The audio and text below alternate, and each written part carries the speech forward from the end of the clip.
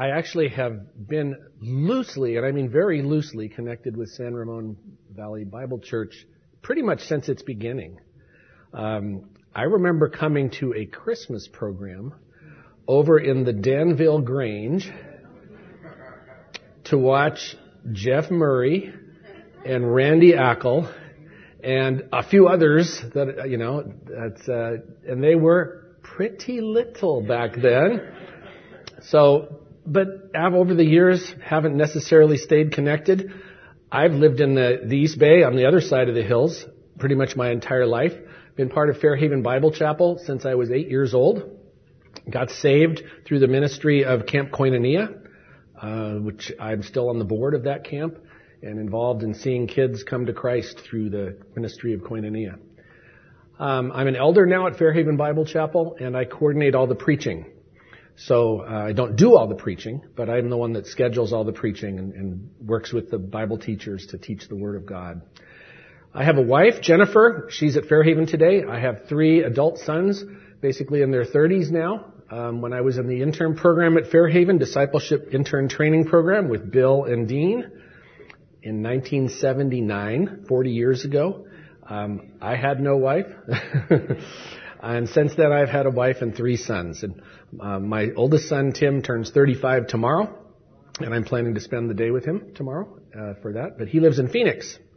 So that's where he is gravitated to with his wife and my 2 grandkids. So I'm not really going to see my son. I'm going to see my grandkids. I mean, let's face it. My second son has 2 children as well. He's married. They're still at Fairhaven. He's one of our deacons at Fairhaven. His name's Jeremy. His wife is Caitlin. And they have 2 children, Micah, age 5, and Vivian, age 4. And we get to take care of them, my wife and I, 2 days a week. So we really love that part of being a grandparent. My youngest son, Jeffrey, is a pilot. He flies based out of Dallas-Fort Worth, and I'm going to see him in a few weeks between Thanksgiving and Christmas as well, because he doesn't get any time off around the holidays. He's low man on the totem pole in his job right now. Well, so that's a little bit about me. Because Thanksgiving occurs late this year, it's actually on November 28th, the retailers are already busy trying to get us to buy stuff for Christmas. You know about that. If you care, there are 37 days left till Christmas. And the way our society works today, they're all shopping days. Okay? You don't have to count no Sundays off, no anything off. Even Thanksgiving Day, shopping day. But we're not going to talk about that today. But we are going to start talking about something related to Christmas. I know maybe it's a little early, but the story we're going to talk about today actually occurred 9 months before the first Christmas. The announcement by the angel Gabriel to Mary about the virgin birth. Now, we're going to turn to Luke chapter 1. And what I'd like to suggest is that you leave your Bibles open to Luke 1. That's our main passage for the day. I'll have some cross-references. If you want to jot notes or whatever, you can do that. They'll be on the PowerPoint, so you don't have to be flipping back and forth. So you can see all the different verses up on the screen as you do that. So we're going to read Luke chapter 1, verses 26 through 38. And I'm going to start just by reading the passage. It's only about 12, 13 verses. We can read it as it's a story. It's a passage. It's one thing that holds together. And let me just pray before I read the scriptures. Lord Jesus, we come into your presence to read today about the announcement of your birth. It's something different. It's something special. And we pray that we'd understand why you went through this to become a little baby, and how you were different as a baby, and how your birth was different. Pray we'd understand that the Word of God would be clear to us all today. In Jesus' name, amen. Reading at verse 26. Now in the 6th month, the angel Gabriel was sent from God to a city in Galilee called Nazareth, to a virgin engaged to a man whose name was Joseph, of the descendants of David, and the virgin's name was Mary. And coming in, he said to her, "Greetings, favored one, the Lord is with you." But she was very perplexed at this statement, and kept pondering what kind of salutation this was. The angel said to her, "Do not be afraid, Mary, for you have found favor with God. And behold, you will conceive in your womb and bear a son, and you shall name him Jesus. He will be great and will be called the Son of the Most High. And the Lord God will give him the throne of his father David. And he will reign over the house of Jacob forever. And his kingdom will have no end. Mary said to the angel, "How can this be, since I am a virgin?" The angel answered and said to her, "The Holy Spirit will come upon you, and the power of the Most High will overshadow you. And for that reason the Holy Child shall be called the Son of God. And behold, even your relative Elizabeth has also conceived a son in her old age. And she who is called barren is now in her 6th month. For nothing will be impossible with God." And Mary said, "Behold, the bondslave of the Lord. May it be done to me according to your word." And the angel departed from her. If we can have the first PowerPoint slide has a little outline of what the passage contains. Let's see if we will see that. There it is. Okay. I'm not seeing it on the back screen, so I just thought I'd point that out to my helper in the back. A little hard for me to look sideways. I just broke this passage into 5 sections. It's really a story, but for presenting it to teach the Word of God, I'm breaking it down a bit. So we have the setting, takes 2 verses.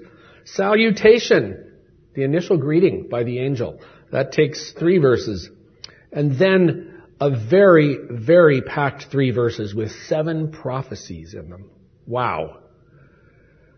A sincere question from Mary. And then her response, the submissive servant. So the first 2 verses, verses 26 and 27, set the scene for what's about to happen. They actually are full of names.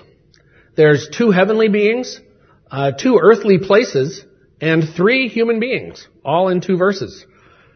Starts out in the 6th month, and since we didn't read from the beginning of Luke, it's okay for you to ask the 6th month since when? Well, it's the 6th month since verse 5, which started out in the days of Herod, king of Judea. So that's something else we learn about the setting. King Herod, the famous king who ruled just before the turnover from the years BC to AD. He ruled in that last section of years. He is the one in charge at this time. The 6th month refers to Elizabeth, who's a relative of Mary, getting pregnant. She's in her 6th month. And so that's what it means by the 6th month. We're not going to read the whole story before it, but that's the setting that gives us what's happening here. So Elizabeth is now in her 6th month of pregnancy. Mary does not know about Elizabeth's pregnancy at this point because the angel's going to tell her about it. So Gabriel is one of the people mentioned. He's the first one mentioned. Gabriel is an angel. He's sent from God, we learn in verse 19. We see that it says that I am Gabriel who stands in the presence of God, and I have been sent to speak to you. That was what he told Zacharias in verse 19 in his previous appearance 6 months earlier. Same angel, though, Gabriel, uses his name. Angels aren't usually named in the Bible. So this is something very special, that this angel is named. And we know who it is, and we know he's the same one that talked to Zacharias shortly before that. He spoke to Zacharias earlier in the temple in Jerusalem. So in a different location. He tells us now the location is Nazareth. Not a real big city. Nazareth is a small town in the northern part of Israel. It's about 60 miles from the Jerusalem temple as the crow flies, but it would have taken a lot further than that to actually travel by road because you have to go around the mountains and down into the plains and get into Nazareth that way. So Mary is growing up apparently in Nazareth. That's certainly where we find her as a young girl, not yet married. And the first thing we learn about Mary is that she is a virgin. Well, in a polite way to say that is she's not yet married. But it's really more specific than that. It means that she has not had any kind of relationship with a man. She has kept herself pure as a young girl. We don't know how old she is. Many think that she was in her early teens at this time. We really don't know. So we aren't going to speculate on that. But clearly she's young and she's still living there in her family's home. So the Bible tells us very clearly that Mary is a virgin, and that means she is not pregnant by any natural means. Okay, we're getting that right out in the beginning of the passage. There's no way that Mary could be pregnant at this time. Period. That's it. It just doesn't happen when you're a virgin. Now, Mary was, however, engaged to be married. So, you all live in the 21st century. You'd kind of go, well, we know what happened, right? I mean, she snuck out one night with Joseph. She's engaged to him. And they just kind of did what 21st century people do. No, that isn't what happened. In that day and age, she was kept close to home. She didn't get to go out with Joseph and just hang out. It was always supervised. He came into the parents' home and he talked to Mary with her parents right there. Sounds like a fun date, doesn't it, guys? But that's the kind of culture they lived in. She was engaged to him. It was more serious than our engagements today. They can be broken off easily. This was a commitment, almost like a contract by Mary's parents that Joseph could marry their daughter. So that's what we have going on here. But the marriage has not yet taken place. And that's said very clearly that she is not yet married. She is still a virgin. Now Joseph is mentioned as well. Who's Joseph? Well, what we learn about him is he's of the descendants of David. David's a king, the greatest king of Israel, 1,000 years earlier. He lived about 1000 BC and ruled for about 40 years in Israel. And he was called a man after God's own heart. David was one of the great men of God in the Old Testament. Many, many chapters written about his life, especially in the books of Samuel. And you see there, and many of the Psalms were written by David. So being a descendant of David was kind of a big deal, except that by that time, everybody had kind of forgotten. I mean, 1,000 years had gone by. They'd been taken captive, and there was no king anymore in Israel. There was this guy Herod, but he wasn't even a Jew. He was probably an Edomite, they think. So, who is it? What does it matter if you're a descendant of David? Well, but it matters to God. And that's why he tells us that Joseph is a descendant of David. We'll see why. That's going to be important in a few verses. Now, to me, it's interesting that Gabriel comes here to Mary, whereas before he came to Zacharias. Elizabeth is Zacharias' wife. She was the one who was going to get pregnant, but he delivered the message to Zacharias. In this case, kind of unusual. He delivers the message directly to Mary. Because Joseph wasn't really going to be involved. Now, we know from the Gospel of Matthew that the angel, or an angel who's not named, went and talked to Joseph as well and pretty much told him the same thing. But that didn't happen before this. This happened first. Mary was told first because she was already pregnant by the time the angel appeared to Joseph. So it's interesting because Mary would be the only one who was genetically related to Jesus. Joseph was not. And so he spoke to Mary first. Now, the salutation takes us into the angel, and it says, this must have been quite frightening to Mary, by the way. It says, and coming in, he said to her, greetings, favored one, the Lord is with you. It says, and coming in. What does that mean? Wow. Coming in? What do you do, come right in her house? I mean, it doesn't really describe it. Maybe it was a courtyard. Maybe it was an open place that happened. So, wow. Coming in. He's coming in and greeting her. The Lord is with you. He calls her the favored one. What's that mean? And she kind of goes, what is this? In verse 29, says she's both perplexed. Wouldn't you be if an angel appeared suddenly and started talking to you? Called you the favored one? And he knows some things about you, it seems, we'll find in a minute. And then he wishes you, the Lord is with you. It could be a wish or it could be a statement because the verb is missing. So it could be the Lord is with you or the Lord be with you. Either one would be a proper translation. So Mary, this is just the beginning and she's already wondering what's going on. So the angel explains to her in verse 30, "Do not be afraid, Mary, for you have found favor with God." Okay, isn't that reassuring? I hope so. But still, who is this guy? And what's he saying to me? And why me? And all these things. Think about all the thoughts that must have been going through Mary's mind. That, like, this just started out. She got up in the morning. It was a regular day. We don't get any indication that she had any warning that this was coming. And I really like this statement, "Do not be afraid." You know, many Christians are looking forward to hearing when they get to heaven, "Well done, good and faithful servant." And I am too. But I think before I'm ready to hear that, my mouth's going to be wide open. And I think it's going to be really good if somebody says, "Don't be afraid." You know, there's so much, it's so much greater than I think we can even imagine. Don't be afraid. And that's what the angel says to Mary. It's a reassuring thing. And it's all through the Bible. We hear this phrase, "Do not be afraid." I'm looking forward to hearing that someday. Now, when Mary hears these words, "I have found favor with God," "You have found favor with God," she understood it to mean that God was looking down on her.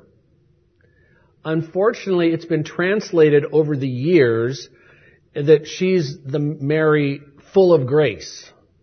Well, no, that's not the right idea. It's even been taken so far as to say that Mary could hand out God's grace in a special way. Now, we can all hand out God's grace in some way.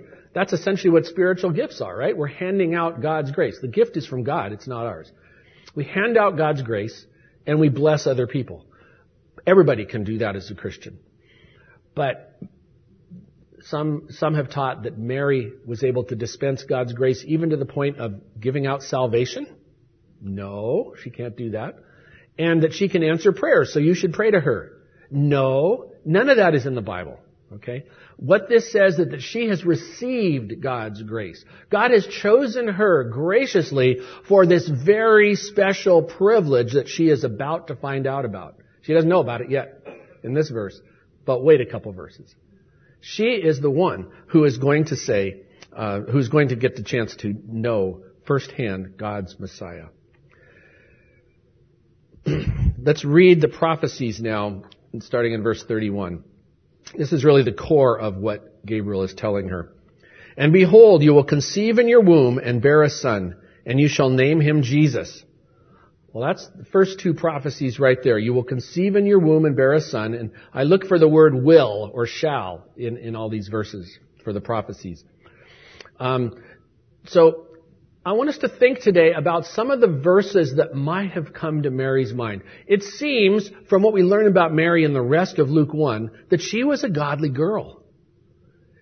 I think she knew the scriptures because she seems to reflect them very well in her Magnificat that comes after this passage. But what verses might have come to her mind as Gabriel is telling her these things? Well, how about Isaiah 7:14? Maybe get that one up on the screen. Isaiah 7:14 is, "Therefore the Lord himself will give you a sign. Behold, a virgin will be with child and bear a son, and she will call his name Emmanuel." That sounds a whole lot like what the angel just said to her. "You will conceive and bear a child and bear a son, and you shall name him Jesus." Very similar verse. And then the next sets of prophecies. These prophecies are about Mary herself. "You will." Now in verse 32, he changes it to "he." All the rest of the prophecies are about this baby who will be born to her. He. So look at that in verse 32, just the first part. "He will be great and will be called the Son of the Most High." Isn't that an interesting title for Jesus? He will be great. Just pause there for a second. He will be great. You know, you can look at his first coming and you kind of wonder, well, yeah, he was great in some ways, but let's face it, he was put to death. Not everybody understood. In fact, most people didn't understand what he was here all about. And even today, he's greatly misunderstood. And yet the message is very simple and straightforward that he came to deliver. He will be great. Maybe it hasn't taken place yet fully. Now, he is great in and of himself. That's not a problem. But do people see it? Would Mary have seen it? Well, Zacharias had been told in verse 15 that his son John would be great in the sight of the Lord.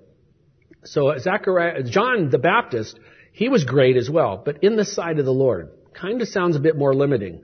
Jesus will be great, just in and of himself. And then in verse 76, John the Baptist is called the prophet of the Most High. And here we see in verse 32 that he will be called the Son of the Most High. Now, which is greater, the prophet of the Most High or the Son of the Most High? Clearly the Son has the special place before the Father. And so Jesus and John would both serve the Lord in very special roles, but one was greater than the other. Now, Mary would have also been well aware of the prophecy in Micah 5:2. Remember when the wise men came and they asked, hey, where's the Messiah going to be born? Oh, and they knew.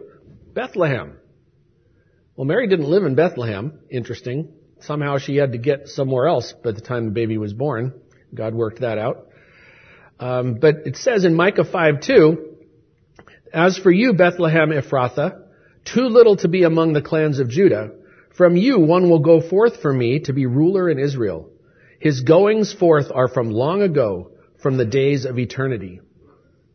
And then it continues in verse 4, and he will arise and shepherd his flock in the strength of the Lord, in the majesty of the name of the Lord his God, and they will remain, because at that time he will be great to the ends of the earth. Notice that he will be great. It's all part of that same prophecy about the Messiah who was to be born. So maybe the Lord brought these verses to mind for Mary as she began to hear these things. The last three prophecies in verses 32 and 33, they seem to be sort of a parallel structure that's saying the same thing a little bit differently, but in three different ways. So middle of 32 picks up, the Lord God will give him the throne of his father David, and he will reign over the house of Jacob forever, and his kingdom will have no end. Well, how would Mary not think about her ancestor David at this point? And the famous promise that was given to him in 2 Samuel, where the Lord says to David, when your days are complete and you lie down with your fathers, I will raise up your descendant after you, who will come forth from you. And I will establish the throne of his kingdom. I will establish his kingdom. Then that was verse 12, sorry. This is verse 13. He shall build a house for my name, and I will establish the throne of his kingdom forever. Now, part of that prophecy is talking about David's son Solomon, but the forever part isn't. That's going to be somebody else that's still yet to come. And then in Psalm 89, we see several times that that David is promised the throne forever. Verses 3 and 4. I have made a covenant with my chosen. I have sworn to David my servant. I will establish your seed forever and build up your throne to all generations. And then in verses 35 to 37 of the same psalm. Once I have sworn by my holiness, I will not lie to David. His descendants shall endure forever, and his throne is the sun before me. It shall be established forever like the moon, and the witness in the sky is faithful. So Mary hears these things, and when she hears these things from the angel, she may be thinking about some of these great verses from the Old Testament that she would have learned as a girl. And then we get to probably the most famous one that we read about at Christmas time, Isaiah 9, 6 and 7. For a child will be born to us. And Mary's thinking, oh, us? Me! The child's going to be born to me. A son will be given to us, and the government will rest on his shoulders. And his name will be called Wonderful Counselor, Mighty God, Eternal Father, Prince of Peace. There will be no end to the increase of his government or of peace on the throne of David and over his kingdom, to establish it and to uphold it with justice and righteousness from then on and forevermore. The zeal of the Lord of hosts will accomplish this. And so we see that Mary had all these prophecies that she could bring to mind. I think the Lord probably brought some of those to mind as she's thinking about this, because she responds in a believing way. And then in verse 34, she asks this question. Mary said to the angel, "How can this be since I am a virgin?" She really doesn't understand. Remember, she's probably a teenager. She knows she can't be pregnant in any normal way. She understands how that works. And so she's asking, how can this be? Please help me understand. And when the angel Gabriel talked to Zacharias earlier in chapter 1, he told Zacharias right out that his question was because he didn't believe.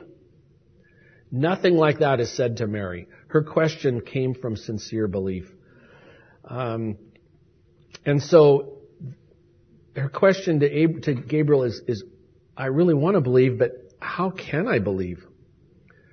So he goes on to verse 35. And I have to say, as I read this verse, to me, this verse is really very sacred ground. God does not explain exactly how he's going to do this, but he makes clear what the source of the pregnancy is going to be. So let's read verse 35. The angel answered and said to her, "The Holy Spirit will come upon you, and the power of the Most High will overshadow you. And for that reason, the Holy Child shall be called the Son of God." Wow. You know, there's many myths in history where the gods came down to earth and they had children with women, human women, but they're myths. Many kings would claim that, I'm a son of the gods. But they were born the regular way. They had a human father and a human mother. In fact, many of these myths, the women were forced by the god to have the child. Not so with Mary. No one took on the form of a human man here. This is the action of the Holy Spirit. It's spiritual. She is not having anything done to her against her will, as we'll see in verse 38. The word used for what it's talked about here, the word overshadow, it's used in a similar concept in Exodus 40, where the cloud overshadows the tent of meeting. And so it's like God's presence is there. And then also it's used in Luke 9 about the transfiguration, where it says a cloud overshadowed Jesus and his disciples. It's the same idea. This is God, not in a body, but God intervening here and showing his presence in a non-visible way, this cloud. And here he's going to overshadow, that same word. His power is going to overshadow Mary. He does not explain the details. But if God could create Adam out of dust and Eve out of one of Adam's ribs, then I think he can create a baby in the womb of Mary. No problem. He didn't have to follow the normal process for this baby.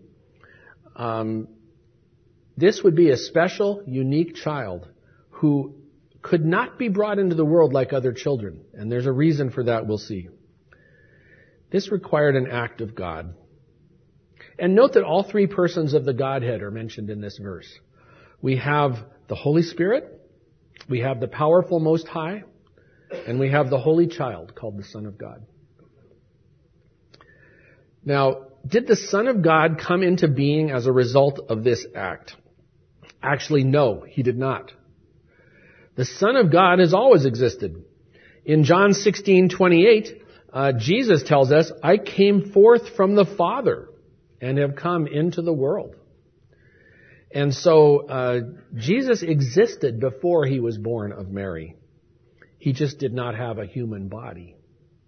So the Lord prepared the body for him as a result of this pregnancy. Now, the difference was because the way God did this, this was the only body ever born sinless. When that child came out of the womb, there was no sinful nature. I have one. Do you have one? Okay, if you don't, please come and explain to me afterwards. If you've never sinned, you've never noticed that you have a sinful nature, the Bible says you do. But it says Jesus didn't. And this pregnancy was how God did that. Again, without a full explanation, but it's clear that's what he's doing here. And it says that the holy child who's going to occupy this body, because remember, the body isn't the person. It's what's inside. The body is just the outer expression. We can feel better about that as we get older, right? We can still be on the inside just as close to the Lord and vibrant, even though the body is slowing down, you know? What can I say? I signed up for Medicare this month. But this is in contrast. This birth is in contrast to the birth of King David, the great ancestor, a great man, although some of his sins are very openly recorded in the Scripture. But he was a great man of God, not because he was sinless, but because he was forgiven. He came to God and said, "Oh, I sinned. I need you." And the Lord forgave him. Now in Psalm 51:5, David says, "Behold, I was brought forth in iniquity, and in sin my mother conceived me." Well, that doesn't mean that the way he was conceived was sinful. It's talking about something bigger than that. It's talking about the whole idea that he was born of the human race, that his parents were sinners. It wasn't that this specific thing they did was sinful. It's that their whole lives were full of sin. And so he was conceived in sin in that regard. Well, that's what's different about Jesus. No, that sentence isn't true. In sin, my mother conceived me. Not true in Jesus' case. So this is an important reason why the virgin birth is such an important doctrine to the Christian faith. If Jesus had an earthly father, whether it was Joseph or some Roman soldier or who knows who, then he would have been born a sinner. And that can't be. The Bible clearly teaches that he was born of a virgin. And that's why. It was as a result of a spiritual act, the power of God, the Holy Spirit, without explaining how, so that he did not have a sinful nature like the rest of humanity does. He had not only committed no sins, but he did not have any sin in him. We can look forward to the time when we go to be with him because we will be in his presence and we will be like him. We will no longer be bound by the sin nature.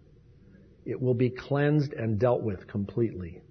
Now its power has been broken. We can live by the power of the Holy Spirit. When we get to be with him, its presence will be gone. There'll be no more sin among us. That is something we can really look forward to. Now Gabriel gets some extra credit here. He goes on and speaks to Mary and gives her a little inside information in verses 36. And behold, even your relative Elizabeth has also conceived a son in her old age, and she who was called barren is now in her 6th month. Now, we don't know how they were related. He calls her Mary's relative. We do know that Mary was a descendant of David, and Elizabeth was a descendant of the tribe of Levi, because she was a daughter of Aaron. But it's possible that their mothers were related, or some other way. It isn't explained. Somehow they're related, but they live in different parts of Israel. Mary in the north, Elizabeth in the south. Elizabeth has been keeping herself secluded with her pregnancy because it was so special. She didn't want anybody to know right away. She's about to have John the Baptist, the forerunner to Christ. So Gabriel presents this not because the miracles are equal, but because he's saying God can do this when he wants to. He can do it. And so Elizabeth was advanced in years, probably beyond the normal childbearing age, and yet God did a miracle, and she conceived and was going to have a baby. Mary had not even married yet. She didn't have any way to be pregnant. Zacharias and Elizabeth had been trying for years. No baby. She was called barren, a disgrace in that society. God had delivered her from that. And now Mary was going to conceive in also a miraculous way, just a different miraculous way. And this was being pregnant without any father involved. That was an even greater miracle. The point Gabriel was making is that if God could do a miracle for Elizabeth, then he could also do something like that for Mary. And I think he drops a not so subtle hint here that why don't you go visit your relative Elizabeth? Because that's what she does in the next passage. Because that way she's going to find support. Imagine what it must have been like for Mary. Oh, not the moment she gets this announcement, because nobody else knows. How about 3-6 months later? She's showing. It's obvious she's pregnant. The whole town's talking about it. She could even, if they still carried it out, she could have even been threatened with put to death for adultery. Remember Jesus with the woman in John 8, where she's brought before him, and it's all a setup, but she's brought before him, and they want to test him and what he'll do. So Mary didn't know what she's going to face. Think about it. She's not a fully mature woman yet. She's still very young. And so she's probably just not knowing what exactly is going to happen. So she goes to be with Elizabeth for 3 months to find that support. So Gabriel tells her then, just as his wrapping up conclusion, nothing will be impossible with God. Nothing. Nothing at all. Now that's not like a genie in a bottle. Okay? We can't just go say, oh God, I'm going to rub this bottle and give me whatever I want. No. That means when God wants to, He can do whatever. He can make a baby in a womb of a virgin. He can do that. There's something else that He might want to do in your life. I don't know what it is. A longtime friend of mine that I've known since junior high, he's a believer. He told me yesterday that he just found out their first grandchild, who was still in the womb, is very seriously ill and may have lifelong health issues if he survives the pregnancy.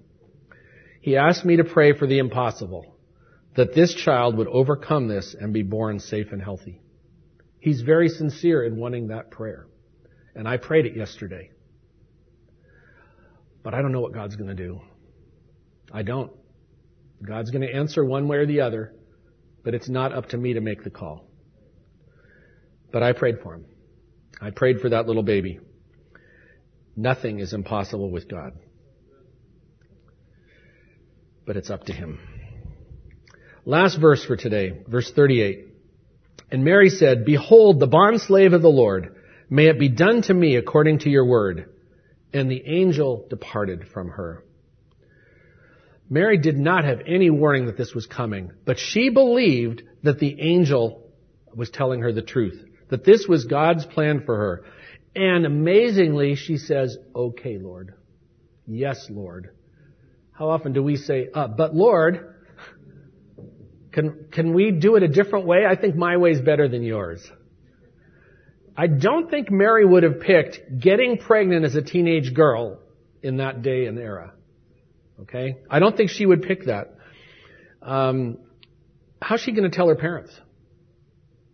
What would you think if a teenage girl came to you and said, I'm pregnant, but I'm a virgin, really? You know, I think there'd be a bit of skepticism. And how would it affect her relationship with Joseph? How is she going to tell him? Wow. But here she willingly submits to all that the angel has told her from the Lord. You know, there are two types of servants mentioned in the Bible. And in our day and age, one is more like an employee, someone who's hired for a wage and paid that wage. You see that quite often in the Bible. But you also see slavery in the Bible, where people are essentially indentured. They are stuck there. They have to work for the boss. And he is their master. What the word that Mary uses here is bond slave. She's not saying she's an employee of the Lord. She's saying she's a slave of the Lord. She is ready to do whatever the master asks her to do. What an example for us to follow, whether we are teenagers or older. I have an application slide in the packet, if that can be brought up. You know, we can follow Mary's example of allowing the Lord to have His way with our lives, even if the road ahead may be challenging for us. You know, it's hard to do. Teenagers, especially, I see a few of you here today. Let God do what He wants with your life. You'll have amazing things happen. Start young. It's a great way to go with the Lord. Well, why does all this matter? My conclusion slide basically says 3 things. The Scriptures clearly teach that Jesus Christ was born to Mary, who was a virgin. The birth was to a virgin. Because of the virgin birth, Jesus did not have a sinful nature like all other human beings do.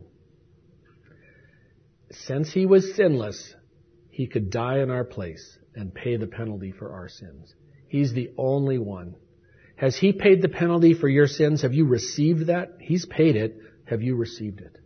He wants you to come to Him and say, I accept that. You are the sinless one. You paid for my sins. I couldn't pay for them. You pay for them, Lord Jesus. If you want Him to do that, pray today that He will forgive your sins and you can accept Him into your life. Let's close. Lord Jesus, thank you so much for the plan that you put forward here, the virgin birth of how you would enter this world as a sinless little baby. Amazing that God could enter the world as a baby, fully man and fully God, both true. We pray that we would understand how important this is and why it matters that Jesus Christ was born to a virgin. Thank you that we have the chance to understand these things from your word. Pray for any here today who are not yet saved, who don't know you, that they might take this opportunity to realize the sinless one died for them. We also pray that each of us would be like Mary and be a submissive servant, willing to do whatever the Master asks us to do. In Jesus' name we pray. Amen.